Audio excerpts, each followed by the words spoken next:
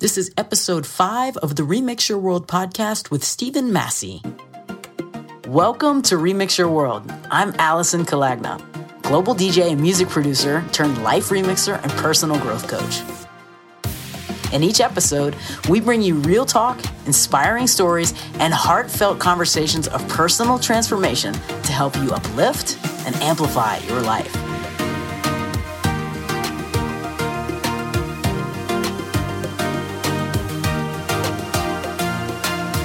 This is the Remix Your World podcast.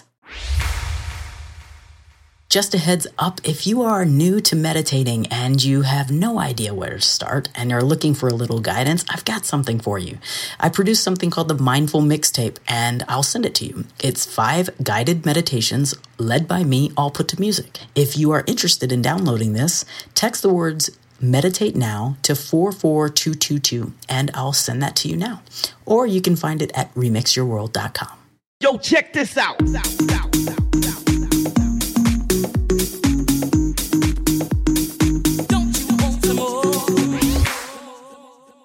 Hi, everyone. Welcome to the Remix Your World podcast. Today, I will be interviewing Stephen Massey, aka DJ Grind. Stephen has done some pretty amazing things in his careers, but I wanted to speak to him today about something a little more personal and to have him share his powerful story of transformation. Stephen and I have shared many conversations on the dance floor, and in fact, he was the very first person in my DJ community that even knew about Remix Your World. And now here we are, years later, he's on the show. How awesome is that? So let's jump in. Here is my interview with Stephen Massey. So if you are considering joining CIJ, these will be the last 2 classes that I will be offering for the rest of the year. You need to jump in quick. You will hear me talk a lot about CIJ in this podcast and what a difference it's made for me in my life and what a difference it's made for some of my students. So if you're in a place right now where you're figuring you want to just upgrade, up-level, remix, and rework, then I highly encourage you and invite you to join me on a powerful 8-week journey through self-discovery. You can find out all the information about CIJ at remixyourworld.com/CIJ.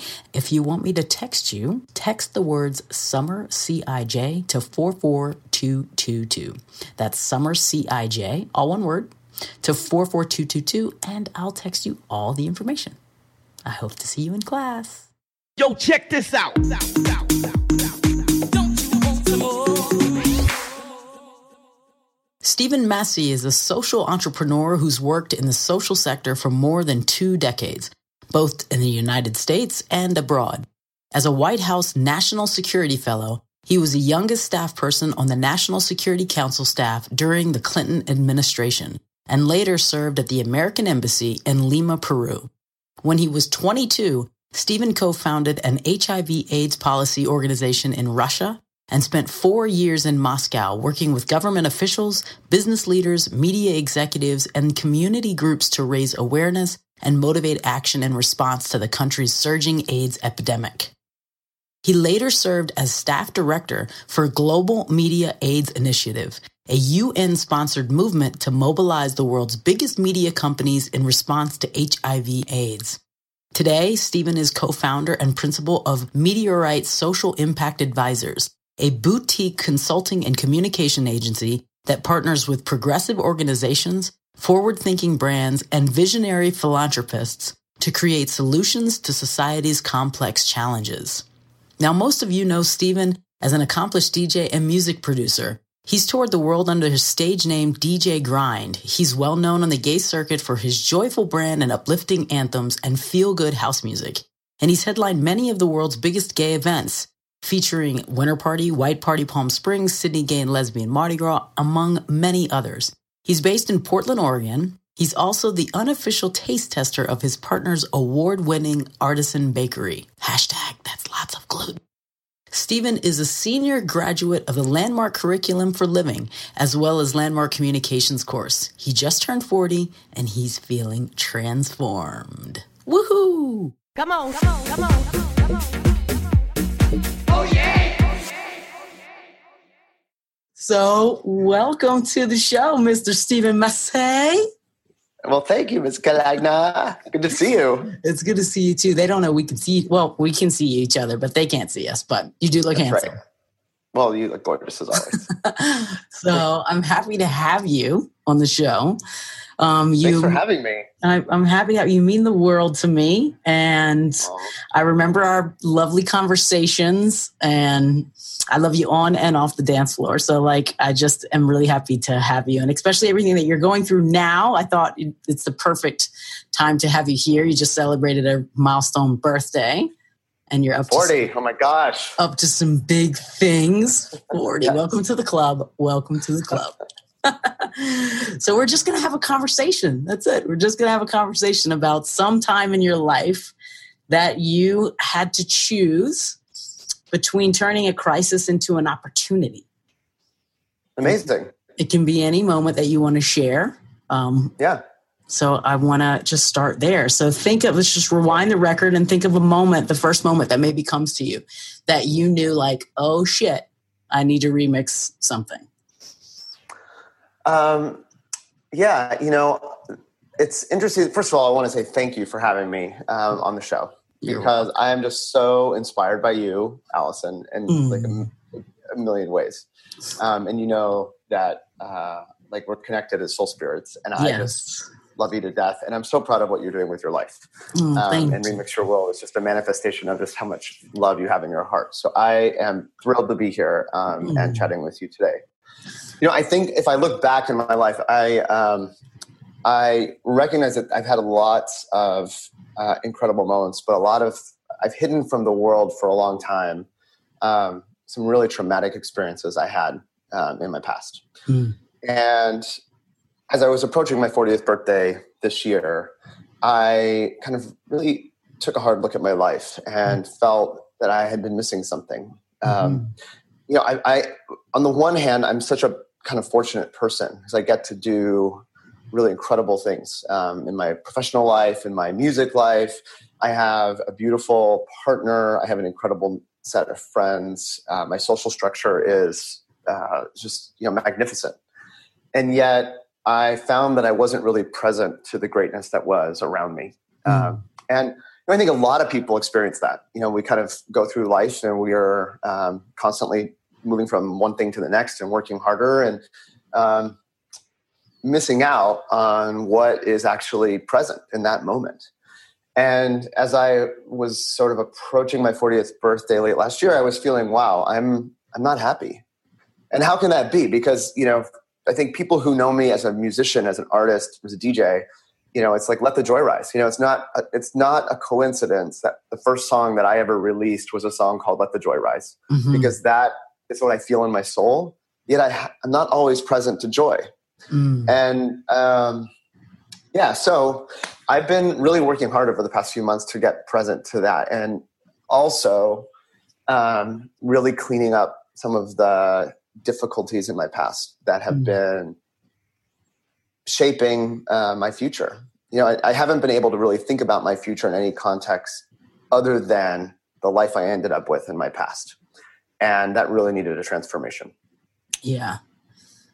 Do you want to speak about that or? Yeah, well, I mean, so here's, the story is, first of all, I should say that I've been using Landmark, which is a kind of journey into the self and a series of courses. I've been using Landmark as a toolkit and as a process to kind of undergo a transformation. And what I got in the first program that Landmark offers, which is called the Landmark Forum, is a real understanding of the past and separate what actually happened in my past from the story of what happened.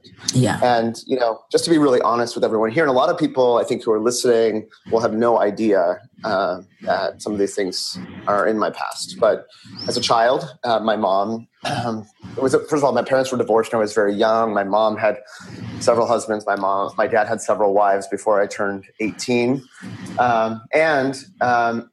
During my childhood, my mom attempted suicide a couple of times, and it was a pretty difficult life. And yet, from that, I was able to be really successful in school and graduate number 1 in my class and go on to Ivy League colleges and all these things, without really coming to terms with what happened and the trauma of that childhood. Over the years, I began to pile on to the relationship with my mom all sorts of blame for everything that was happening in my life. And one of the things that I blamed her for was my first real relationship, which lasted about 6 years, in my early 20s. And my partner, who was older than I was, but he and I were together about 6.5 years. And I came home one night from work and I found him in the bathtub. And he had slit his arms 6 times and he had slit his neck 7 times. And he'd written all over my apartment in his blood messages to me. And I was about 25 when that happened. And it was by far the most traumatic moment of my life, because when someone slices their neck, you can't get much more, you can't get closer to death than that. And you know what he actually lived. I walked in, I found him, he was unconscious. I held him together, literally, and got him in an ambulance and got him to the hospital, and he lived. Wow. But I hadn't really engaged with him for 17 years until very recently. But during that ensuing period, I made that experience one that really shaped and limited what I could be or what I could do in life. And I piled a lot of the blame for that on my mom. And in fact, one of the things that I got, out of one of the messages I told myself was that, well, look, if your partner did this and your mother did this, like, what's the common denominator? And I was subsequently married to somebody who said those words to me. And so I heard that loud and clear. And I don't think I was present to how much that was affecting my life. But I think, Allison, every single day since the day that I found in our apartment, every single day I have been living underneath the burden of that story. Yeah. So, what Landmark has really helped me do, and the Landmark Forum in particular, it's about kind of having closure and cleaning up your past. And so, closure with and cleaning up your past. And Landmark has really forced me to be authentic about myself and my past, and take responsibility for the things in my past that I need to take responsibility for.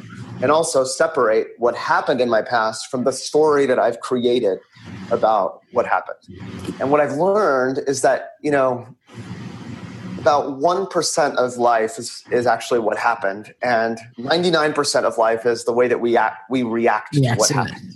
Yeah. Right. And so, when I started separating that out and I saw these two Venn diagrams on the chalkboard, it did not, and I guess they're not Venn diagrams because they don't overlap, right? But there's these two circles on the chalkboard. It's like, what happened? And then the story of what happened. Well, what actually happened as a child is my mom, tried to kill herself a couple of times. That sucks. But the story of what happened, what I've been living inside of, this story that I wasn't good enough, or that my mom, treated me like shit and fucked up my life and all of that. Well, actually, all that story isn't true. Actually, none of that is true. My mom actually really created an amazing childhood for me. When you boil down to what actually it is. Yeah. First of all, she's the source of my life. I always had a roof over my head. I was always fed. I was always clothed. Not only was I clothed, but when we didn't have a ton of money, she still bought me the nice clothes so the kids wouldn't make fun of me at school. I was able to go to the best high school in Phoenix because she moved into that neighborhood so that I could be there. That I didn't just graduate from high school. Like, I graduated number 1 at my class, and I did that because she supported me every step of the way. And yes, she made some unfortunate choices when I was a kid, but at the end of the day, my mom did an amazing job, and she raised an amazing kid. And I was completely blind to that, Allison, until about 3 months ago. Because all I was doing was living in this story that my mom fucked up my life. Yeah. And that's not true. Right. And it's like that's not true at all. It's like you have the opportunity to be the victim. You were victimized in some point, but you don't have to live as the victim. You don't have to stay in that. Well, that, Allison, is exactly what I got. Was like, oh my God, I've been living as a victim for 24 years since this happened. Yeah. And there's no power in that. No. You know, as the victim, you're just the victim of other people's whatever. Yeah. You know, and what my mom did was 24 years ago. Why am I living inside of that today? Like, why is that even affecting me today? It doesn't have to. Right. What's affecting me is the story. Like, she did what she did or didn't do what she didn't do, but I have created this story. And the story has literally prevented me from having a real relationship with my mother for 20 years. Yeah. You know, we kind of look past each other. The holidays are awkward. My mom actually said last Christmas, not the most recent Christmas, but the year before, when I was home for Christmas, and I go home just once a year because that's like all I can kind of handle, right? Well, she would go off and drive in the car for several hours, tell me she had to go work, but she didn't. She just drove around town because she didn't want to be with me. That's how bad it had gotten. Yeah. We literally did not want to even be in the same room together. When we only spent like 2 or 3 days a year in the same vicinity, she couldn't even be in the same room with me. And I didn't want her there. Yeah. And so, you know, through the Landmark Forum, I was able to make that call to my mom. And I invited her to come to Portland, which is where I took the forum, and be with me for the last night of the Landmark Forum. And I picked her up at the airport at 5:30. The Landmark Forum closing session was at 7. So we had about 90 minutes to have a cleanup conversation. Yeah. And it only took about 30. Like, we went to Red Robin, we had a burger, and I was like, hey, Mom, you know, I can't believe that I have lived for 24 years inside of a story that you were a terrible mom. And I just want to apologize to you for doing that.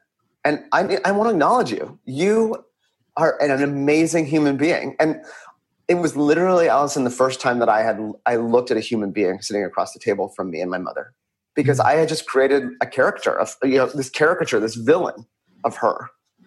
And in 30 minutes, I was able to clean it up, apologize for withdrawing from her for 24 years, making her something horrible, blaming her for what my partner did in his suicide attempt. They had nothing to do with one another. Right. Those were two choices made by two completely different people. And yet I had assigned all this blame. And then after that, I was married and divorced. I blamed her for that because that's the only thing that I knew was marriage and divorce. And that's just all bullshit. Bullshit. Story. Yeah. It's all story. Blaming her.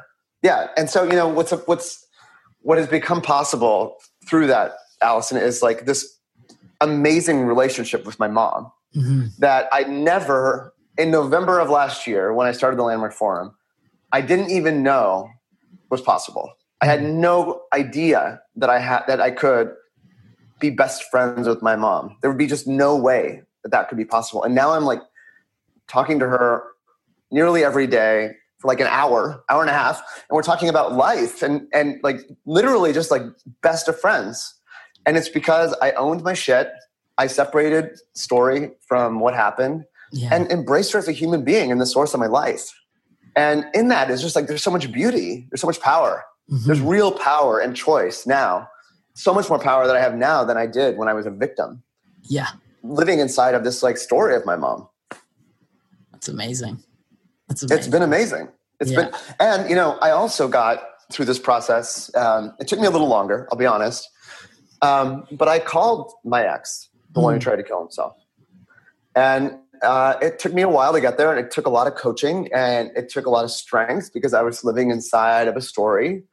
And I don't think I was present to the guilt that I had around that situation. And one thing that I hadn't told anybody until the Landmark Forum was that the night I found him, I was cheating on him.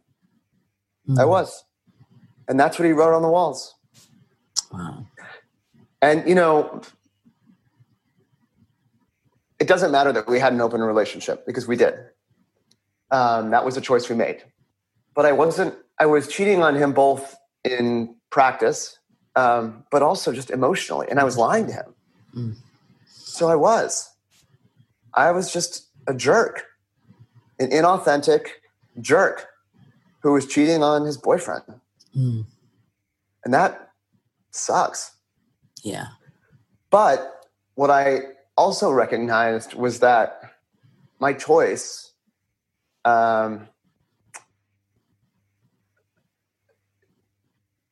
didn't have a lot to do with what decision or what choice he made that night.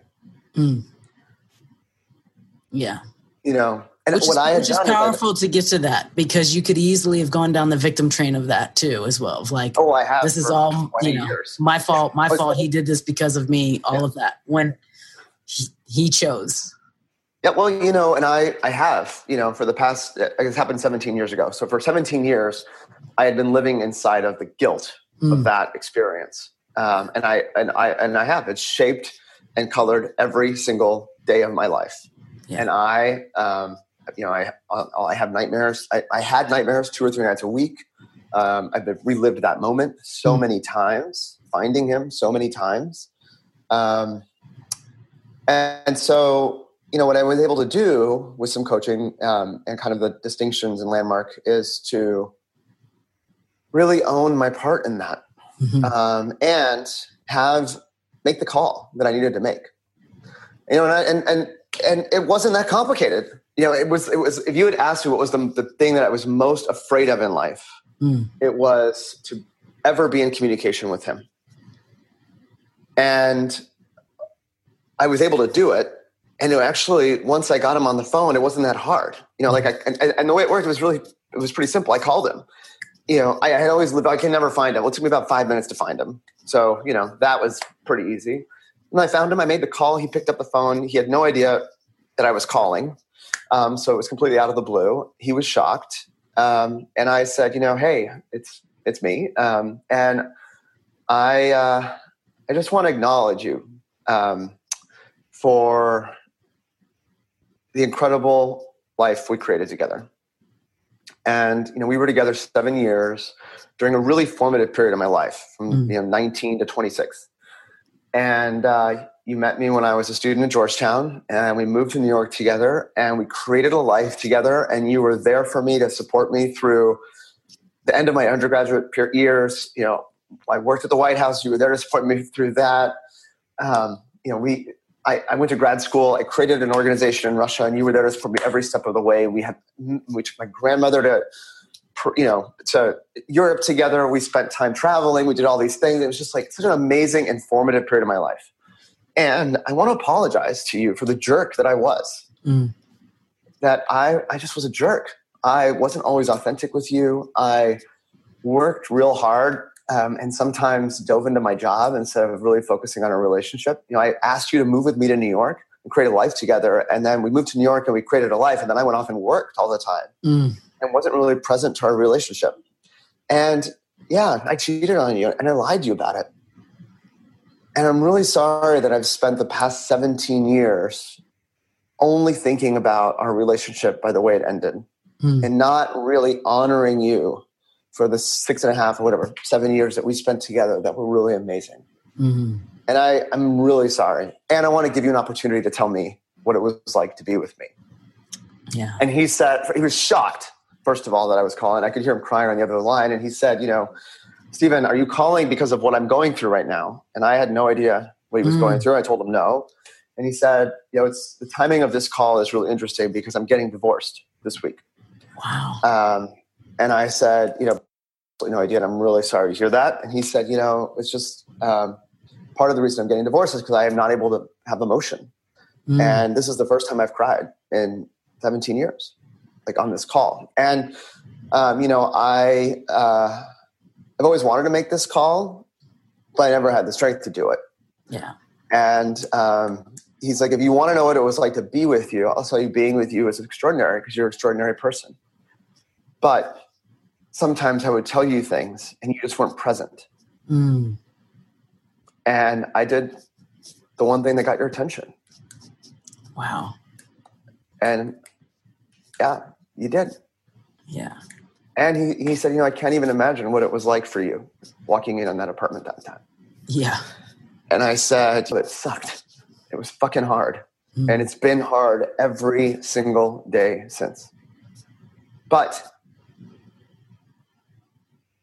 it doesn't mean to me anymore what it meant 20 minutes ago Mm. because I am talking to like one of my best friends I've ever had. Yeah. You know, I'm talking to someone I love. I still love him. Mm-hmm.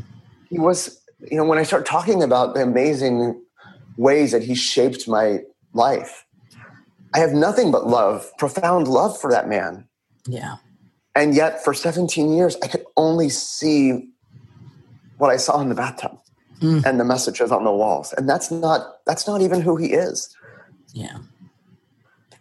And so, you know, what was able to happen in the course of a 30-minute phone call was to transform the most painful moment of my life, to really transform it into completely empty and meaningless. Yeah. And from that, like create an opportunity to build a friendship with someone that really means a lot to me, someone I really love. And, you know, it's been remarkable over the past 2 months. Like we've been in contact. I talked to him last night for half an hour. Yeah. And, you know, talking just about what's going on in life. Yeah. And as if no time had passed, as if we were still kids living in New York, you know, in the apartment we built together. Mm. And it's so powerful that it doesn't require years of therapy. It doesn't require fixing and changing anything. Actually, everything is exactly the same. Nothing about me has changed except the transformation within my heart and within my perspective of those relationships. And in the transformation of my relationship with more access to my mom, I mean, no more blaming her for that. No more blaming for her. They had nothing to do with one another. And then there's been freedom for me too. You know, I mean, I've gotten that what the choice that night had, you know, that was a choice he made for lots of reasons. His own reasons that he has in his past and his act and all of that. Yeah. And, you know, what happened is what happened. We were in a great relationship. At some point, just like many relationships, it hit some snags. Mm-hmm. We made some bad decisions. We weren't authentic with one another. He wasn't 100% authentic with me either. Yeah. And yet, you know, we got so far into our own acts that we, you know, it ended in a way that was super traumatic for both of us. Mm. And neither of us have been able to really get past the way it ended to really celebrate the amazing things that we created together and that we, you know, can create again. Yeah. That's amazing. It's beautiful. It's been amazing. It's been the most important few months of my life. Transformative. Because I have myself back. I have power. I have power. I'm no longer a victim of anything. Yeah. Yeah. I don't have to be. I remember in the, for me, you know, so I think Landmark was probably the first. It was kind of my first time I dipped my toe in the personal transformation water. I remember my ex at the time, Jen, was super into it. And she was like, oh, no, you're coming, you know. And I remember in that moment with the call, you know, and going outside and having to call my mom and, you know, all of that. It's like I can just listening to you, you know, say it. It's like I just can go back. I don't know, it's probably like 10 or 11 years ago into that room and totally see that moment. And it's beautiful to see. And I remember that feeling of like we would call it like the landmark high, right? It's like what you're in right now. Totally. I remember that. And it's beautiful to witness and to see, you know, and to see that and how awesome that it's like these two relationships have been so hindered have now just been lifted in such a space for you. I think that's just amazing and beautiful to witness. I love it. It's been, it's been, I didn't know that I didn't know that this could be possible. You know what I mean? It's kind of like, I had this like massive blind spot in my life that these two relationships could ever be saved. Yeah. I had no access to it. And again, like it didn't require anything more than me having an authentic conversation with them and separating what happened from the story that I created. That story was created by me, not by anybody else. The story was created by me. And it's, you know. And it gets worse the more and more you tell it, and more dramatic the more and more you tell it, and the more deeper and the more, and it's like, it just builds and builds and builds. Yeah. it ladders up. And at some point, like you get so entrenched in a story. And what I realized, actually, there's an exercise in the forum where they help you kind of identify something that causes you a lot of pain, right? And then the idea is that kind of through kind of identifying that pain and kind of finding it in your body, right? You can kind of breathe through it and then kind of release it, right? And I actually don't think that they want you to release it. I think that they want you to realize how much you're holding on to it. And that's what I got. Like I was able to I closed my eyes and like I saw the room, I saw the apartment, I saw the bathroom, I saw the bathtub, I saw my ex there. And that was the most painful moment, I think, visual that I've ever experienced in my life. And so when I was able to identify that and sort of breathe through it, I was like, okay, now release it. I clenched my fists. Like I couldn't release it. And I didn't want to release it. Right. And that was my aha moment in Landmark. I was like, holy shit, this is like super screwed up. Like I don't want to release that horrible image. Why? Why don't I want to release it? Well, I don't want to release it because my entire life became defined by it. Yuck. Yeah. Here I am pretending like I'm some victim of all these other people's whatever. And I'm like the victim of myself. Yeah. I'm holding on to it. I'm holding on to it. Right. That's just ridiculous. And I couldn't, like, I literally in that seat, like couldn't unclench my fists. And that was my aha moment about Landmark, was just sort of like, whoa, I need to figure out why I'm holding on to this and understand that I've created this identity of victim. That is something I created. No one else did that to me. That's something that I created and I perfected, and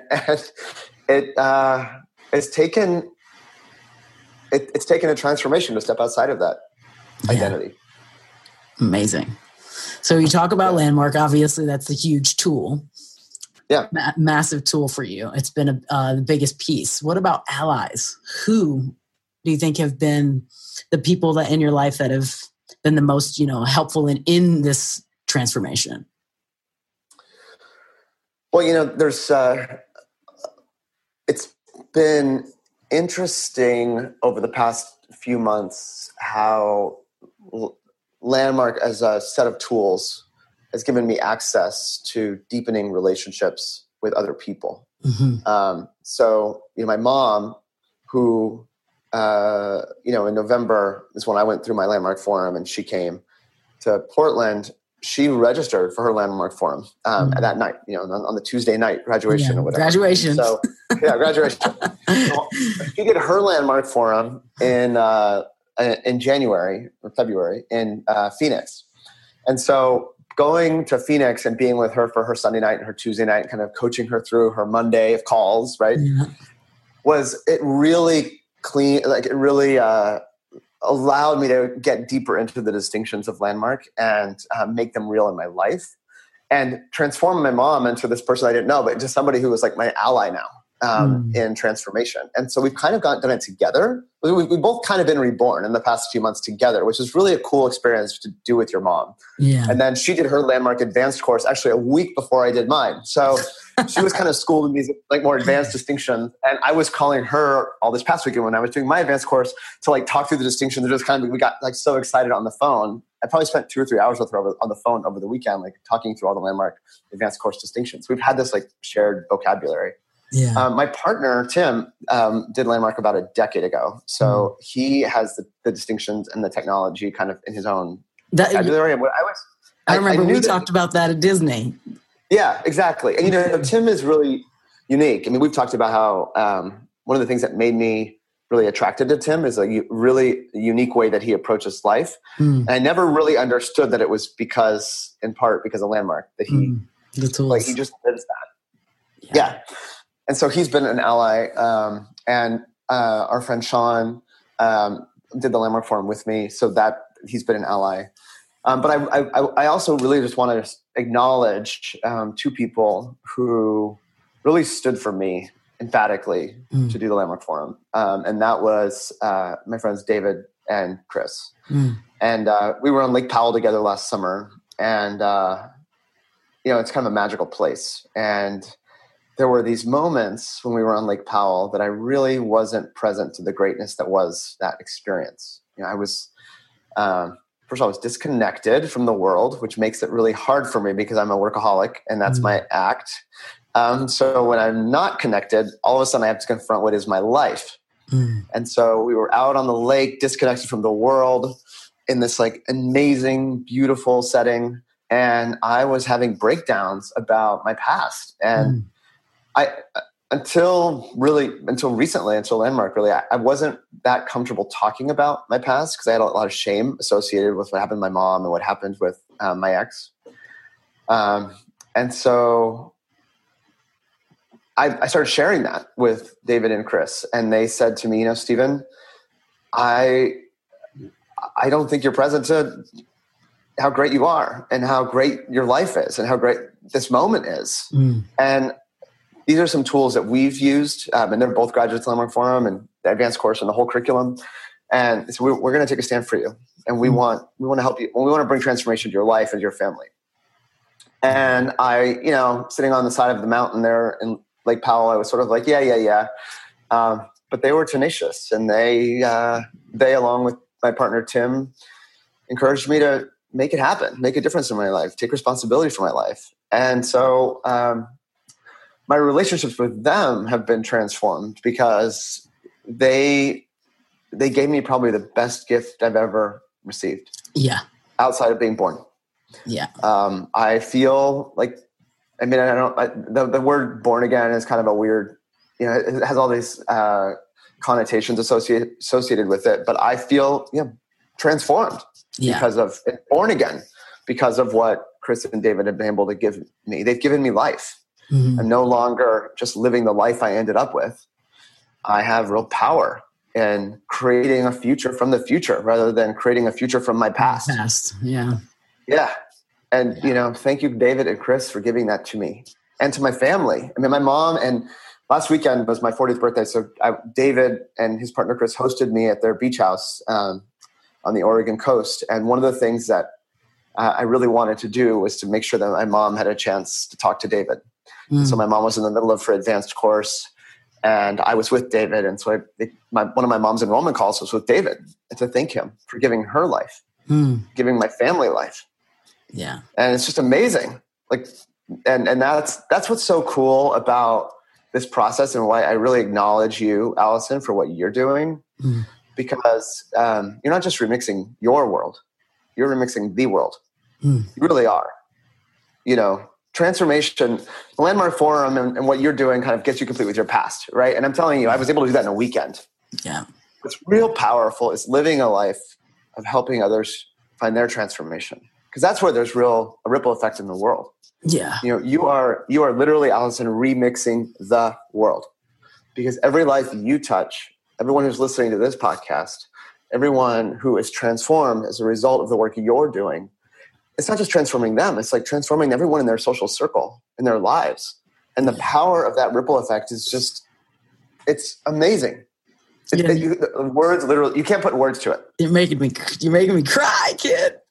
Well, it's powerful stuff. It is. It's really, it's like,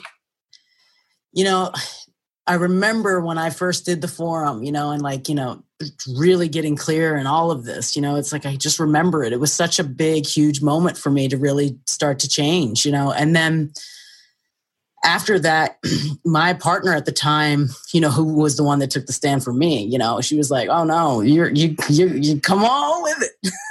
Yeah.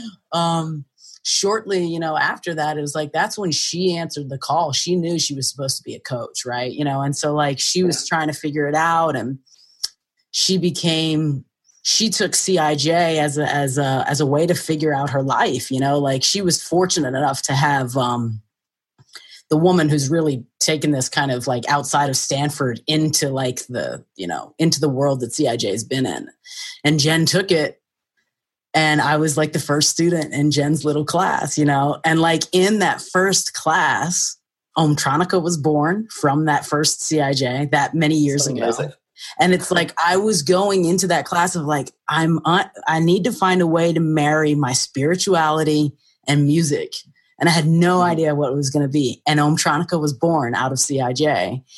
In that class, this was so many years ago too. And it's like, I remember the seed being planted of like, I'm going to offer this one day to people in music. I'm going to, and I have no idea how that's going to show up or when it's going to show up or how it's going to show up. And years, this is like a decade later, this is now here. But like, I had to go through my own fucking breakdown, just like you're describing to like, and I talk about this on my interview. I had to give that was my Allegria moment of, God damn it, I'm going to remix my life or I'm going to fucking take it. And like to go through it and come out on this side and be transformed. And then it's like this feeling of like, it's like I'm called to help others to do it, So like for you I appreciate you acknowledging me for that. It's hard to receive a little bit, but it's like, it's what I know I'm supposed to do. It's like the next level of my life for me in terms of, helping people beyond the dance floor, Yeah. Well, it's kind of like when you find something that's so powerful, it's hard to hold it. You can't. You want to share it. It's like music. Yeah. How do you? Yeah. It's like, oh my God, have you heard the new? It's like you want to hear. You want to share your favorite song with people. That's the way it is. And how do you not share feeling amazing? Exactly. Or like, how do you? And it's one of the kind of amazing parts about any one of these experience, these journeys, and Landmark just being one of them. But you also get to be witness to other people's transformation, and you watch these people who look just like all the people we pass on the street every day and don't even look at. We look past them. Mm-hmm. And then you sit in a room with them for 3 days and you get to know them. And then you watch them literally transform in front of your eyes and they have real power and freedom. And it's hard not to just want that for everybody. Yeah. Yeah, because and especially the world that we would live in. Oh my gosh, exactly. And especially when it's people that are really important to you, and not that everyone isn't important, but when you think about, you kind of like draw your life on a piece of paper with yourself at the center of it. And then all the friends and family and kind of social circles that you in, that's your social circle. Mm-hmm. And you're kind of at the middle of that, feeling transformed, having access to new tools and a new way of living that gives you real power in life, that allows you to author the life that you want rather than just live the life you ended up with. Mm. And then you're surrounded by all these people and you want to help them live that way too, because in that transformation, your whole world, your whole social circle is transformed. Yeah. And, it's one of the things that's been really exciting, as I said before, is like watching my mom kind of go through this process of transformation, because it's just opened up a whole new realm of possibility in our relationship that wasn't even possible before we spent 2 weekends in a Landmark course. It was like, whoa, it's crazy. And that's why I really get you now in a way that I think I've always loved you as a friend and a colleague and looked up to you, and, we have a real spiritual connection, Allison. But now I'm just like, wow, Allison is out there in the world helping people bring transformation to their lives. Mm. And like, what's bigger than that? Like, that's just, to me, that's the greatest gift you can give anyone. Mm. It's a calling. It is. And thank you for, remember when I told, you were one of the first DJs that I told. I think you actually are the first DJ I told, because all my super close friends knew, but we were on the dance floor at one magical weekend. Paulo was DJing, and I said, and I remember you saying to me, "Are you really going to retire? Are you really thinking about retiring?" Like, because you would always like nudge me about that. And I'm like, yeah, well, this is what I'm doing. I'm going to tell you what I'm doing. And I remember telling you about Remix Your World, and you were like, "Oh my God, I just got goosebumps everywhere. I love the name. I love everything." And I was just like, awesome. And it was such confirmation for me of like, okay, like, you're the first person that I told in our world. And so it's and you've been at each step of the way. you know? What's awesome was that, Allison, we've been connected. Not that we've spent a lot of time together, honestly. This is probably one of the longest conversations we've actually had. Yeah. Because, we see each other on dance floors or we see them at each other at parties, and there's always loud music, and it's, frankly, it's hard to have this kind of dedicated time. Yeah. But we've always been kind of connected spiritually. And so what I get from you is just like ray of like inner light that you have about you, which is awesome. And why I gravitate toward you and so many people do. They want to be in your presence, right? I mean, you're a great DJ, but you're just like a great person. And I think people get that. And so when I remember you telling me about this, the Remix Your World concept, and we were on a dance floor, and what gave me goosebumps was I think the joy that you were radiating about it and the conviction that you had, and I didn't have access to what it actually was. I didn't really get it. Yeah. Life coach, what does that really mean? I don't really know what that is, but you know what? I love Allison, and she's like super into it, and she has a lot of conviction about it. And so I can't but love this for her because she's really passionate about it. Yeah. And that's what makes your music so good too, because you're really passionate about it. Now, and then, I think we've had multiple conversations. I've had lots of interactions with you about Remix Your World, including like reading web copy and, looking at speeches and things that you've given, right? So I'm familiar with what you're doing, but it wasn't until now that I actually get what you're doing. Like I get it. And when I talk about allies, now I have this amazing ally in you who gets it, who gets what I'm going through. And we can have this kind of a conversation, and who I totally understand you on a level that I didn't understand you on, a few months ago. I get that you're about transforming the world and transforming people's experiences. And that's just like, that's a huge gift for me to understand you in that way. And what makes you more special. Yeah. I love that. Yeah, we have something else that we can have little transformational conversations. On a dance floor. On a dance floor. So speaking of dance floor, let's talk about music for a second. So like if you are in a breakdown moment, right? So Steven's on the ground. Give me like a power anthem that you would go to. Oh my gosh. I know this is hard because there's so many. There's so many. I talked a little bit about Let the Joy Rise. Which for me was my kind of coming out anthem. And again, not a coincidence that was the first single that Toy and I ever released. And if you go back to the lyrics of that song, it's about really finding joy within your heart and being present to joy and greatness around you. And when there are dark clouds in your life, about transforming that using the joy that's in your heart and let the joy rise. And, when we released that song, it's so not the kind of song that, really fits on the gay dance floor these days, but it didn't matter. It was just one of those songs that for me, and I didn't even know at that time why I loved that song so much. I mean, it's a beautiful song, but there's lots of beautiful songs, but there's something about the message of that song that's really transformative. There's also, I'm working right now with Janice Robinson, who wrote Let the Joy Rise. Oh, she wrote that? So Janice, we've been working for about a year on a track called Just Live. And when we started the project, I knew I wanted to do a song that was uplifting because that's who I am and try to be in my music especially.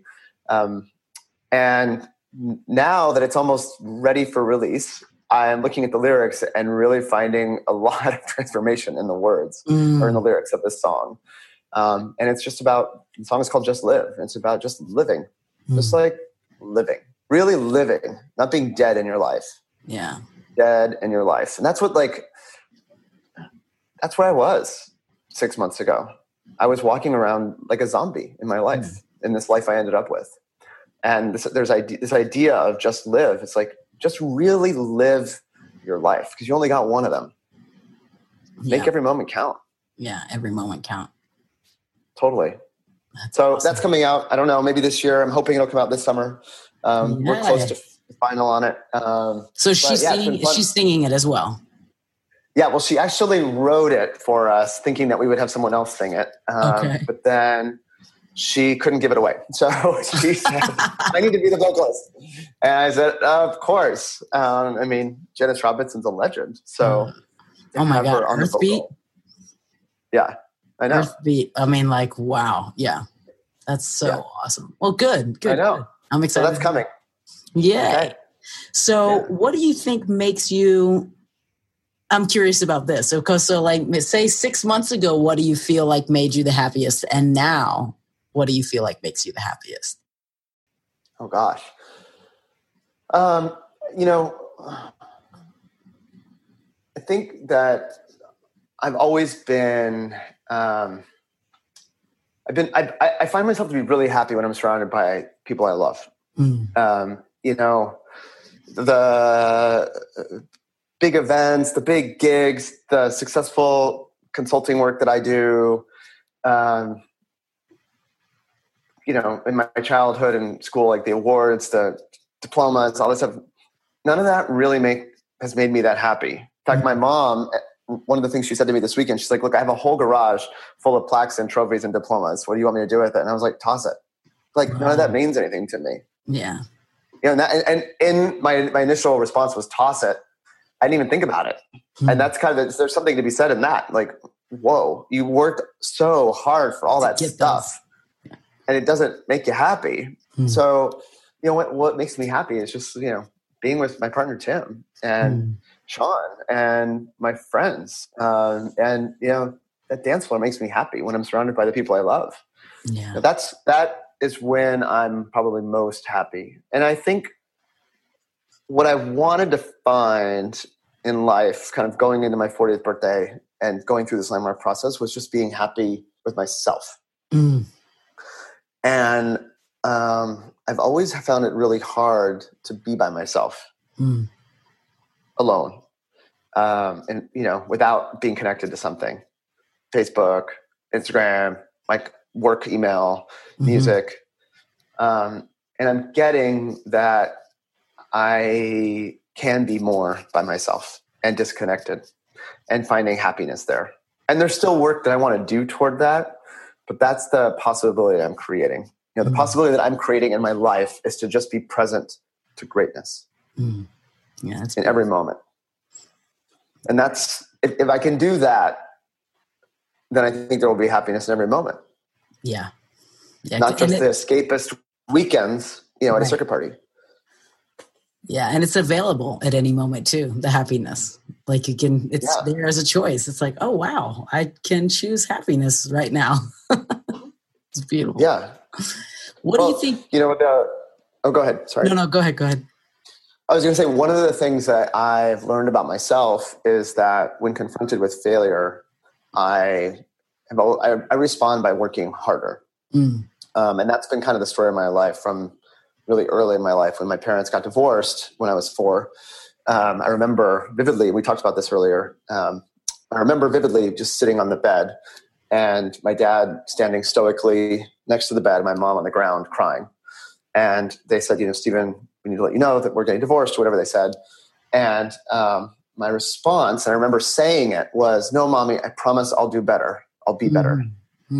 Essentially I'll work harder. And that act was created when I was 4 and is how I run my life, Allison. When faced with failure, I just dive into work. And it doesn't matter that I'm working for the thing that I'm actually failing at. I just dive into work to hide from whatever's happening in my life, hide from failure. When I found my ex in the bathtub, what did I do? I dove into work and was at work the next day and running an AIDS organization in Russia and created this big thing and just, one thing after the next. Busy. Yeah, just more. It's a hamster wheel of busy. Yeah. And I never can step off it. And so, when I got that this weekend in this Landmark Advanced course, when I got that, I was like, holy shit, no wonder I feel like I'm constantly in a rat race. Like I'm constantly in that hamster wheel of life. I never stop working because I have a hard time being present to the greatness that it is right now. And if I would just be present to what is right now, I could just step off that hamster wheel and just enjoy and be present and happy. Yeah. And so that's what I'm creating for myself, is like how to, that act is always going to be there. I mean, even this morning I was confronted with a little bit of a breakdown. Something happened with the remix that I submitted and the label doesn't like it and blah, blah, blah, blah, blah. And I was like, I just can't deal with this. I'm just going to start working. And, it was like and then I was like, whoa, let's just pause for a second.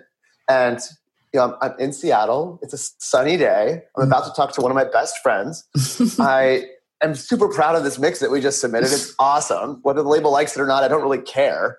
It's just beautiful. And whatever, I'm in this amazing moment. Why am I allowing some person at, some label manager at some label halfway around the world dictate that I'm not present to the sunshine and the trees in Seattle are blossoming and I'm on the phone, I'm talking to you, one of my best friends, and I'm not I just don't want to even think about it. I just want to be present to what it is right now and not just work harder to avoid what is. Because when you stop and look around, you're like, wow, it's pretty great. Yeah.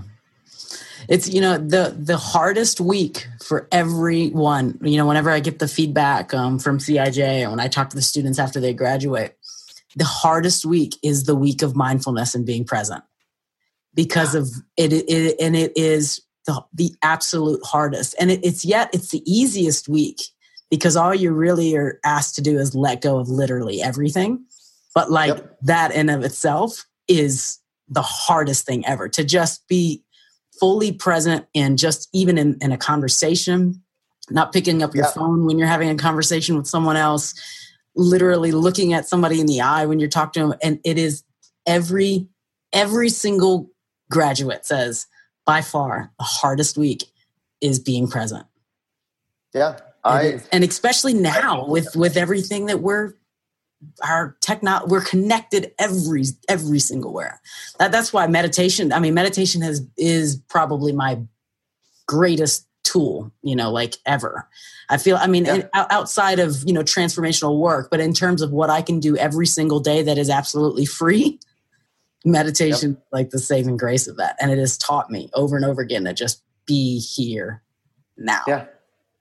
It's also, when you're mindful about the choices that you make in life, you really become present to the things that you're spending your time on.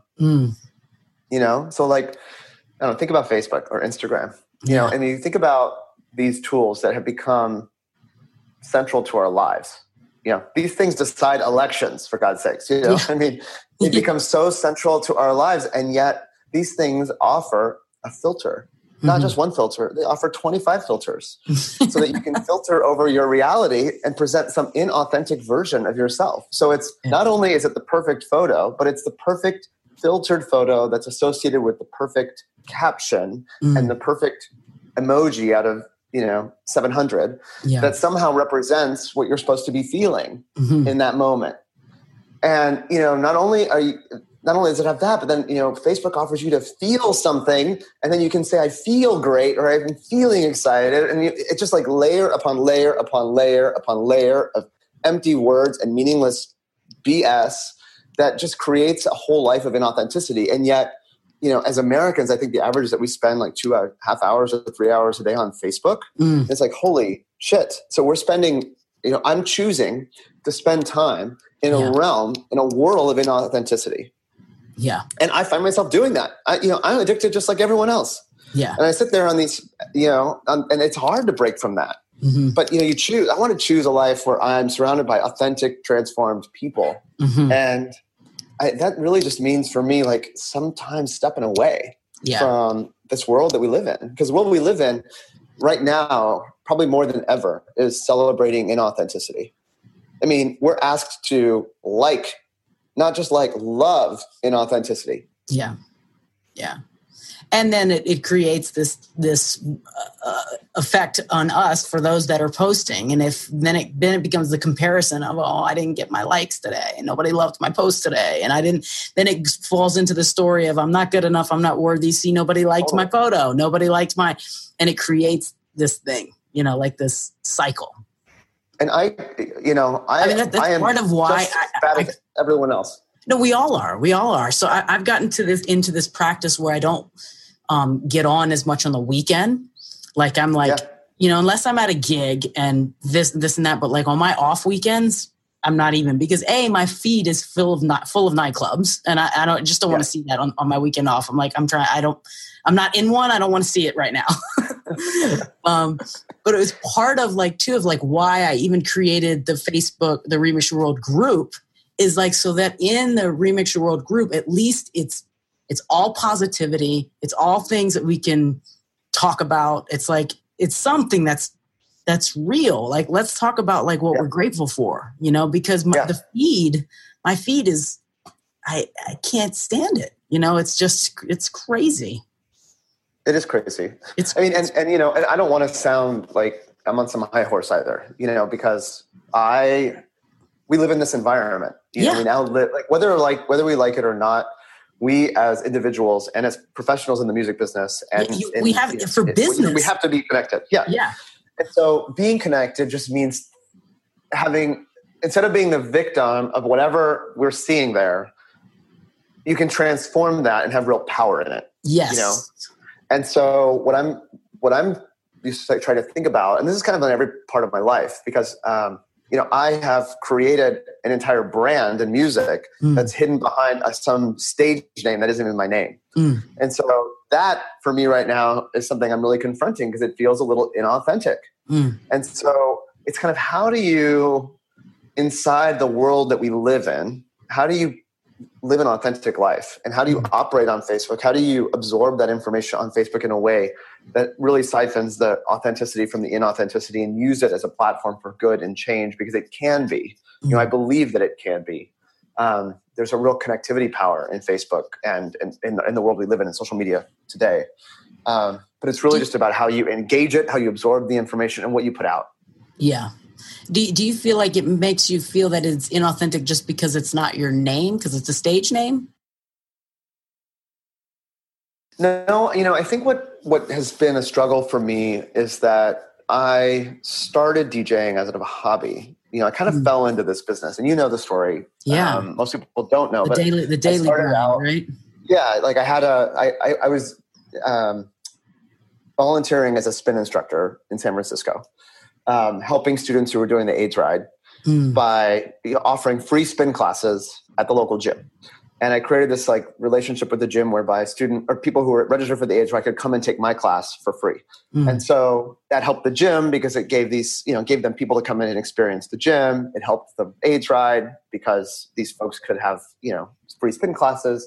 And it was for me a creative outlet. I could, you know, it was my way to give back. The class was called The Daily Grind. And, you know, I started creating these playlists for my class, and people in my class liked my music. And so I posted them online, posted the songs online. And I created a blog on Facebook actually called The Daily Grind, where I, you know, highlighted a song or featured a song every day. And, my best girlfriend and I actually we started this just kind of back and forth, and it became this thing. And, so The Daily Grind evolved into DJ Grind because someone in my spin class owned a bar in San Francisco, and he was like, "Hey, you know, your taste in music is great. Like, you should come in to my bar when we're closed and like learn how to DJ." And I was like, "I don't know anything about DJing."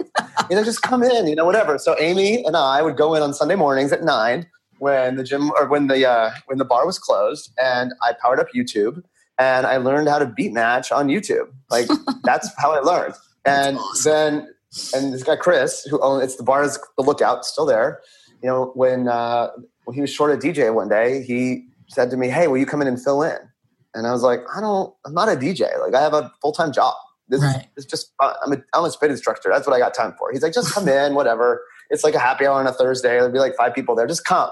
Right. I'm like, "All right, fine, I'll come." He's like, "What do we call you?" I'm like, "I don't know." He's like, "Well, DJ Steven just sounds kind of lame." I was like, "Yeah, it does." He's like, "Well, we'll just call you DJ Grind." I'm like, "Fine, DJ Grind." And, you know, that's how that was born. And I've never been able to shake it. And it's easy to remember and all this, you know, things that make it marketable. Yeah. But it just kind of happened. It's very marketable. Yeah. Totally. In terms of a brand, absolutely. Yeah. And so, you know, it works for me.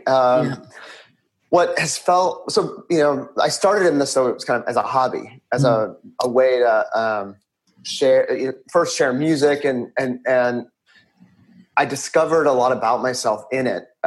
It became an avenue for me to unleash joy that I had trapped inside of me, but at the time didn't realize was hidden behind all the layers of shame and guilt and story and sadness associated with my past. Right. And, you know, I think that I've been really consistent over time with that joyful brand. I mean, I try to always be positive in music. I the sets that I create, the music that I create, even if I'm playing an after-hours set, it's always kind of uplifting and joyful sound. Yeah. And then, the anthem stuff that I'm probably best known for is like that super, Let the Joy Rise kind of big anthem stuff, which is what I love to create and what I love to play. What feels inauthentic is that I got really in the rat race of working in this business where nothing was satisfying, that it was gig after gig, bigger and bigger, more work, harder. And somewhere there, I lost my soul of this being a passion. It became about the validation of the next single, the next remix, the next Billboard #1, the next this, the next that. Yeah. And that just becomes inauthentic. And I think that's where I was at the middle of last year, where I had, at the top of my game. Yeah. Never in my wildest dreams as a spin instructor, or some, Sunday morning, 9 a.m. DJ on YouTube at the Lookout did I ever think that I'd be headlining White Party, or Winter Party or whatever, So it's an amazing journey, but it actually wasn't that gratifying. It was just like all those plaques and trophies and diplomas in the garage. Right. It's just like, I don't need any of it. It's just not gratifying for me because I've lost myself somewhere. And so what I'm creating for myself now is to really get to the root of what drives me in a positive way in music. What is it where's the source of inspiration there for me? And then transforming that and letting that be about, be the center of why I stay or not in this business. Yeah. I don't want it to be a business. I'm very fortunate that I don't DJ for a living. I have a full-time job outside of music. So instead of running a rat race and never being satisfied, I just want to stop, be present to the sort of extraordinary opportunity that I've created, and be present to just enjoying it and playing music that's in my heart rather than what's popular on the radio, or doing gigs because I really want to do them, not because taking the gigs that you want. Yeah. Yeah. I don't want to feel like I'm in the prison cell of business where I'm constantly having to do the next best thing, because I'll never get there. You'll never get there. Never. It's the unanswerable question in life. Am I good enough? You'll never answer that question. It's unanswerable for a reason. You'll never answer it. So when you're present to that, you can let the question go and just be present and enjoy it again. And that's where I feel like I'm at right now. I feel like I'm doing some of the best work that I've done in music, maybe ever. And I'm showing up at events when I'm playing with a completely different mindset. And I think it's reflected in the sets I play. Yeah. I love listening to you talk about this, because it's like, this is exactly what I went through. And when I created Remix Your World, and now I play with it's so different now when I do play and when I do take the gigs. I mean, I cut my tour in, oh my gosh, in less than half now. It's like I went from 32 weekends a year to 20 to 18. I think this year I'm playing 12 gigs. It's like this thing. And it's but I'm enjoying it so much more. And the music that I'm creating now, it's the time in between not being on the road every freaking weekend, allows me to then really put soul into what I'm creating, and in terms of, the Yomtronica sound and this album and that sensual vibe, and that, whereas when I was on the road every weekend, not being able to really play that sound, I was never connected to it, so it's now it's I have all this freedom to be able to play what's really in my heart, so I totally, we're on the same page. I get you. And you've created a clearing for yourself to be able to have access to that. See, that's the thing. Yeah. It's allowed awesome. The space. Mm-hmm. Yeah. And and it's not to disparage anyone else's journey in this business, because every DJ has their own journey, and some DJs work not just every weekend, they work 2 or 3 cities every weekend. And if that's a journey that feels authentic to them and awesome for them, then amazing. And I want to celebrate those people and let them do that. That might be their call. They're called. Yeah, totally. And I think what separates Allison a good DJ from a great DJ for me is not so much how often they work or the type of music they play, because some of the best DJs for me are DJs who play music that I would never play myself. But when you see them and when they're in that booth, or you hear in their podcast, or in a set that they post online, you hear authenticity. Like it's an extension of their soul. That's artistry. Yeah. Beat matching anybody can do. And some people can, play tricks on the mixer. And I will be the first to tell you, I am like not the trickster on the mixer. I don't know any of, I'm not great on them. I'm not the best DJ technically.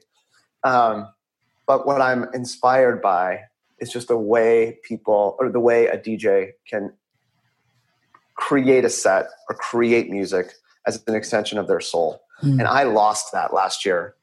And it does, I don't know if people noticed that, but I really lost that last year. It was no longer an extension of my soul. And that's really, really what I want to be. Whether or not I stay in the DJ business or, and you and I have had talks about retiring and, thinking about what's next for me in music.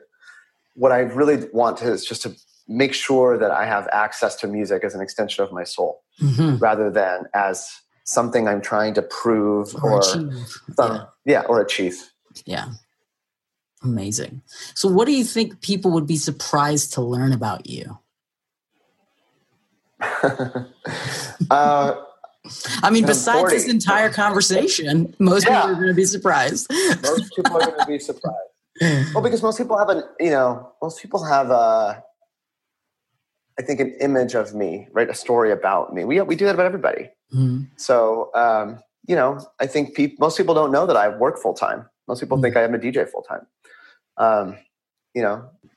Most people don't know that I've had some trauma in my life. I don't even know that you knew all of that, Allison, until today. And so, I think I just want people to know me. Yeah. And I think people will, when I was contemplating, or when I first started thinking about retiring from the music business, I was really struggling with this idea that if I wasn't a DJ, people wouldn't love me. Oh, I hear you know that, right? you. Amen. Yeah. I know that really well. Yeah. And because it feels good to be loved. It does. It just does. Yeah. But what I'm realizing is that I think people are going to really love me when they get to know me. Yeah. Yeah. Because in the end, it's like, that's what DJing isn't who you are. It's what you do, Yeah. And here in this moment, us having this conversation, this is absolutely real talk. That's who you are. And it's so liberating. For most people who are listening to this or who know me, they don't know any of this about me. Well, very few people know this about me, and I am able to share it publicly. And that's not something that I've ever been able to do. I'm honored that you came to talk about it. And I think it's beautiful. And I wish people could see you right now, because I could see you. And you just, I just love the light in your eye and being able to see your smile. And it's like everything that you're saying, like I feel it. I feel it in my bones because I've been in it, and it's like, and to witness it is just so beautiful, It is. It's a beautiful transformation. What do you think the biggest lesson in all of it, and remixing yourself completely and fully transformed, and in the process of still, knowing that transformation never finishes, right? It's always this constant growing. What do you think the biggest lesson thus far has been? I think the biggest lesson for me is that you can actually remix your life. You really can. Yeah. It's not about fixing or changing anything. It's really just about transforming your life. Yeah. And every single one of us has the power to do it. Yeah. It just requires you to show up authentically, be honest with yourself, really invest authentically in the people in your life. It doesn't take a ton of time. I mean, I cleaned up 20-something years with my mom in 30 minutes over a burger. It just requires a conversation. And what I love so much about this discovery is that when you show up authentically with people, it's amazing how quickly they return that favor. You know, when you just present yourself authentically, people show up authentically because every single person just desperately wants to be themselves. Yeah. It's like the mask just gets dropped, you know? You know, it's like, you've got that too? Oh, you've got that story in your head too? Oh, it tells you that too? You know, and it's just, you know, it's like it's in the second week of CIJ, we deal with the story, you know, the voice in our heads. And like, to witness people who've never even said out loud, oh, fuck. You mean I'm not the only one that has this? You know, it's like sometimes, and it's like to be witness to that is like, oh, wow. You know, then the liberation of like, holy shit, I'm not crazy. You have this voice in your head too. You've got that too. And it's that dropping, that you know, letting the veil go of like, wow, you know, I see you, you know, like that thing. Well, there's humanity in everybody. All those people we pass on the street every day. Every single one of those people is just like you and me. They have 2 arms, 2 legs, 2 eyes, and a heart. You know, they're just people. Yeah. And I've learned so much about humanity in such a short amount of time. It's almost impossible. It's really difficult to describe, and it's almost impossible to comprehend the shift that I've been present to over the past few months. I'm just thinking about humanity. You know, transforming my mom from what I thought she was into who she really is. You know, and if I can do it with her, and I can do it with, you know, everyone in my life. And when you start waking up to the human beings that are in your life, like literally beauty is all around you. It's pretty amazing. Yeah. Yeah. So fast forward 20 years, what do you see for yourself? What's the possibility that you're creating? I hope that I am on a conversation like this with you. Let's do that again. Let's do this again in 20 years. Yes. We'll do it. I don't know. You know, the possibilities are kind of endless, right? Yeah. I don't know. I'm not like creating. I don't want to. Here's what I know is not going to be in 20 years. I'm not going to be creating a future out of my past. Yes. Don't need to do that. My past actually has no bearing on the future. Yes. My past is in the past. My future is in the future, and I'm living today. Yes. And so, you know, I'm not going to create my future out of my past, and I'm also not going to create the future out of the future. I have nowhere to go. Yeah. If I have somewhere to go, I'm not going to be present to what is today. And so in 20 years from now, I hope I'm sitting on a chair, having a conversation with someone I love. Yeah. Awesome. I love it. So it's all said and done. You. Come back. What do you think of this whole thing has been about, this thing called life? You know, life is about 1% what happens and 99% the way we react to it. Yeah. And let's just be more present to what actually happens. Yeah. Presence. And create from that. Yeah. Because that's where the power comes from. In that presence. There is no meaning in life. That's the thing. Like that's kind of the sick joke at the end of it all. Is that life is pretty empty and meaningless. We are meaning-making machines. That's what people are. We assign meaning to everything. Everything. It's impossible for human beings to not assign meaning to them, to everything around you. The interaction at the coffee shop in the morning and what that person is wearing and the color of their skin on the other side of the counter, the homeless person that you walk by on the street, the news that you read, we're constantly assigning meaning in every second of the day to things. Yeah. What's really powerful when you understand that and you get that, there's 2 ways to look at it. One way to look at it is all those things, you know, we as human beings have assigned meaning to, and therefore I have to live inside of this world, this fictitious world where everything has been assigned meaning, right? Or you can have real power over it and recognize that you can unassign meaning or take away meaning from certain things too. Yeah. And, you know, everything in our world only means something because we use language to assign meaning to it. And you can transform that. You can take that away. And so, you know, what the person at the counter didn't smile back or, you know, didn't say thank you when I bought the coffee this morning, there's meaning or there's not meaning, like, let it all go. Don't, you know, and I really, that's what like being really present is. And also recognize that we're just all human beings, like trying to survive in life. Yeah. You know, we kind of somehow ended up on this thing called planet Earth we occupy the same space, and we all just kind of want to live as long as we can and have the best possible life we can. And if you're living inside of the world of meanings that other people have assigned, and you carry all that baggage and burden and pain and sadness and despair, it's just, you're going to be dead before you have a chance to live. You know, you just walk around dead all the time.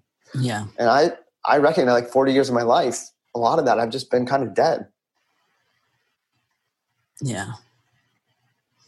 And there's this power too of like, you can choose. Here's the thing too, even with the meanings, is like you can choose, you still have a choice even in the meanings, like, right? Yeah. So which vibration do you want to vibe with? Do you want to vibe with high vibrations if you don't, you know, or do you want to choose to vibe with low vibes? It's the same, you know, it's this thing. Yeah. Where do you want to resonate, you know? It's incredibly powerful. Yeah. Well, it's been so awesome talking to you. And I'm I'm proud of you, and I love your story, and I just love you as a human. And I mean, I wish I could give you a virtual hug right virtual now. Hug, big Zoom. Big Zoom hug. But no, I acknowledge your courage to come on and even share this, you know.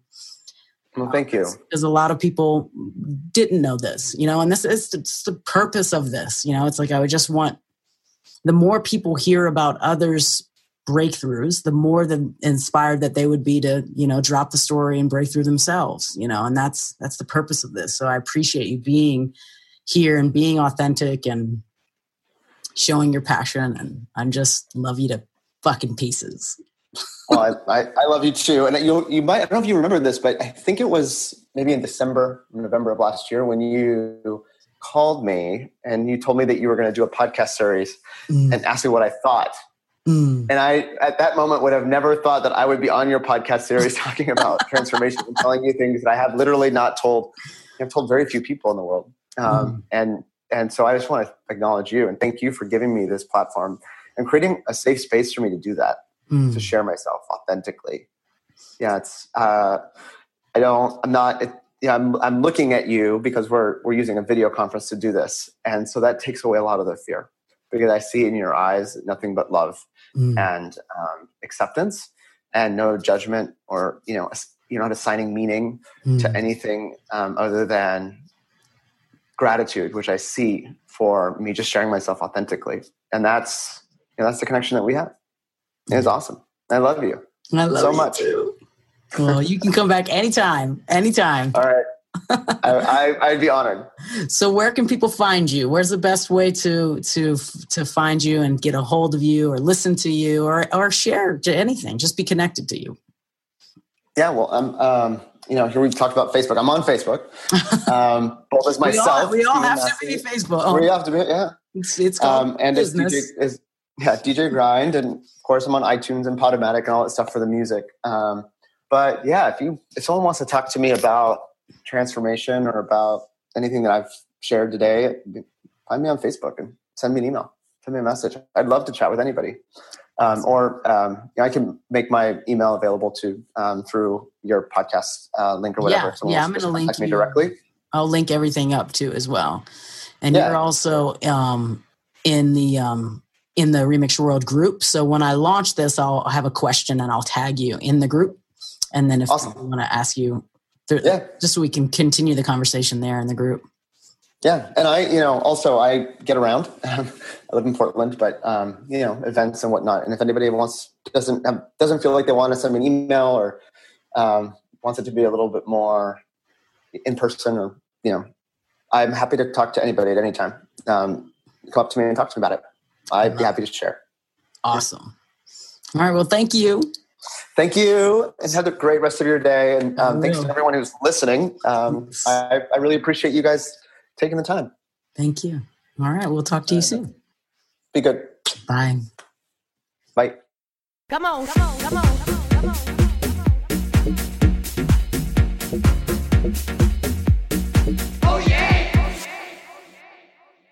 That's it for this episode. I hope you enjoyed Stephen and I's conversation as much as I did.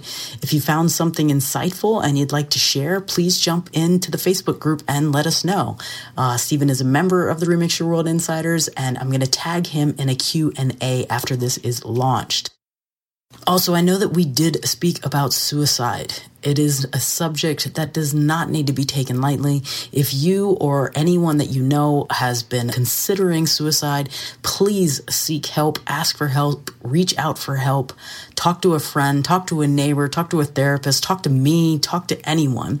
And there's also the National Suicide Prevention Lifeline at suicidepreventionlifeline.org so that you can receive the help and guidance that you need. For those of you who are seeking to start out your transformational journey, I have a resource guide that I'd like to offer you for free. We talked a lot about Landmark Education and my program CIJ. Neither of those may work for you. Transformation is a lot like music. You have to choose what moves you. I've put together a resource guide of personal work that I have found to be the most transformative for me on my journey, and I would like to share it with you. So I'll link this up in the show notes. Or if you would prefer for me to email it to you, text the words Remix Resources, all one word, Remix Resources, to the number 44222, and I will send it directly to you. If you like this podcast and want to hear more, consider becoming a Patreon member. Patreon is a great service to help creatives like me get my content out to people like you. For as little as $1 a month, you can support this podcast and receive some rewards for doing so. So head on over to patreon.com/remixyourworld and consider becoming a member. I'll greatly appreciate it. Thank you.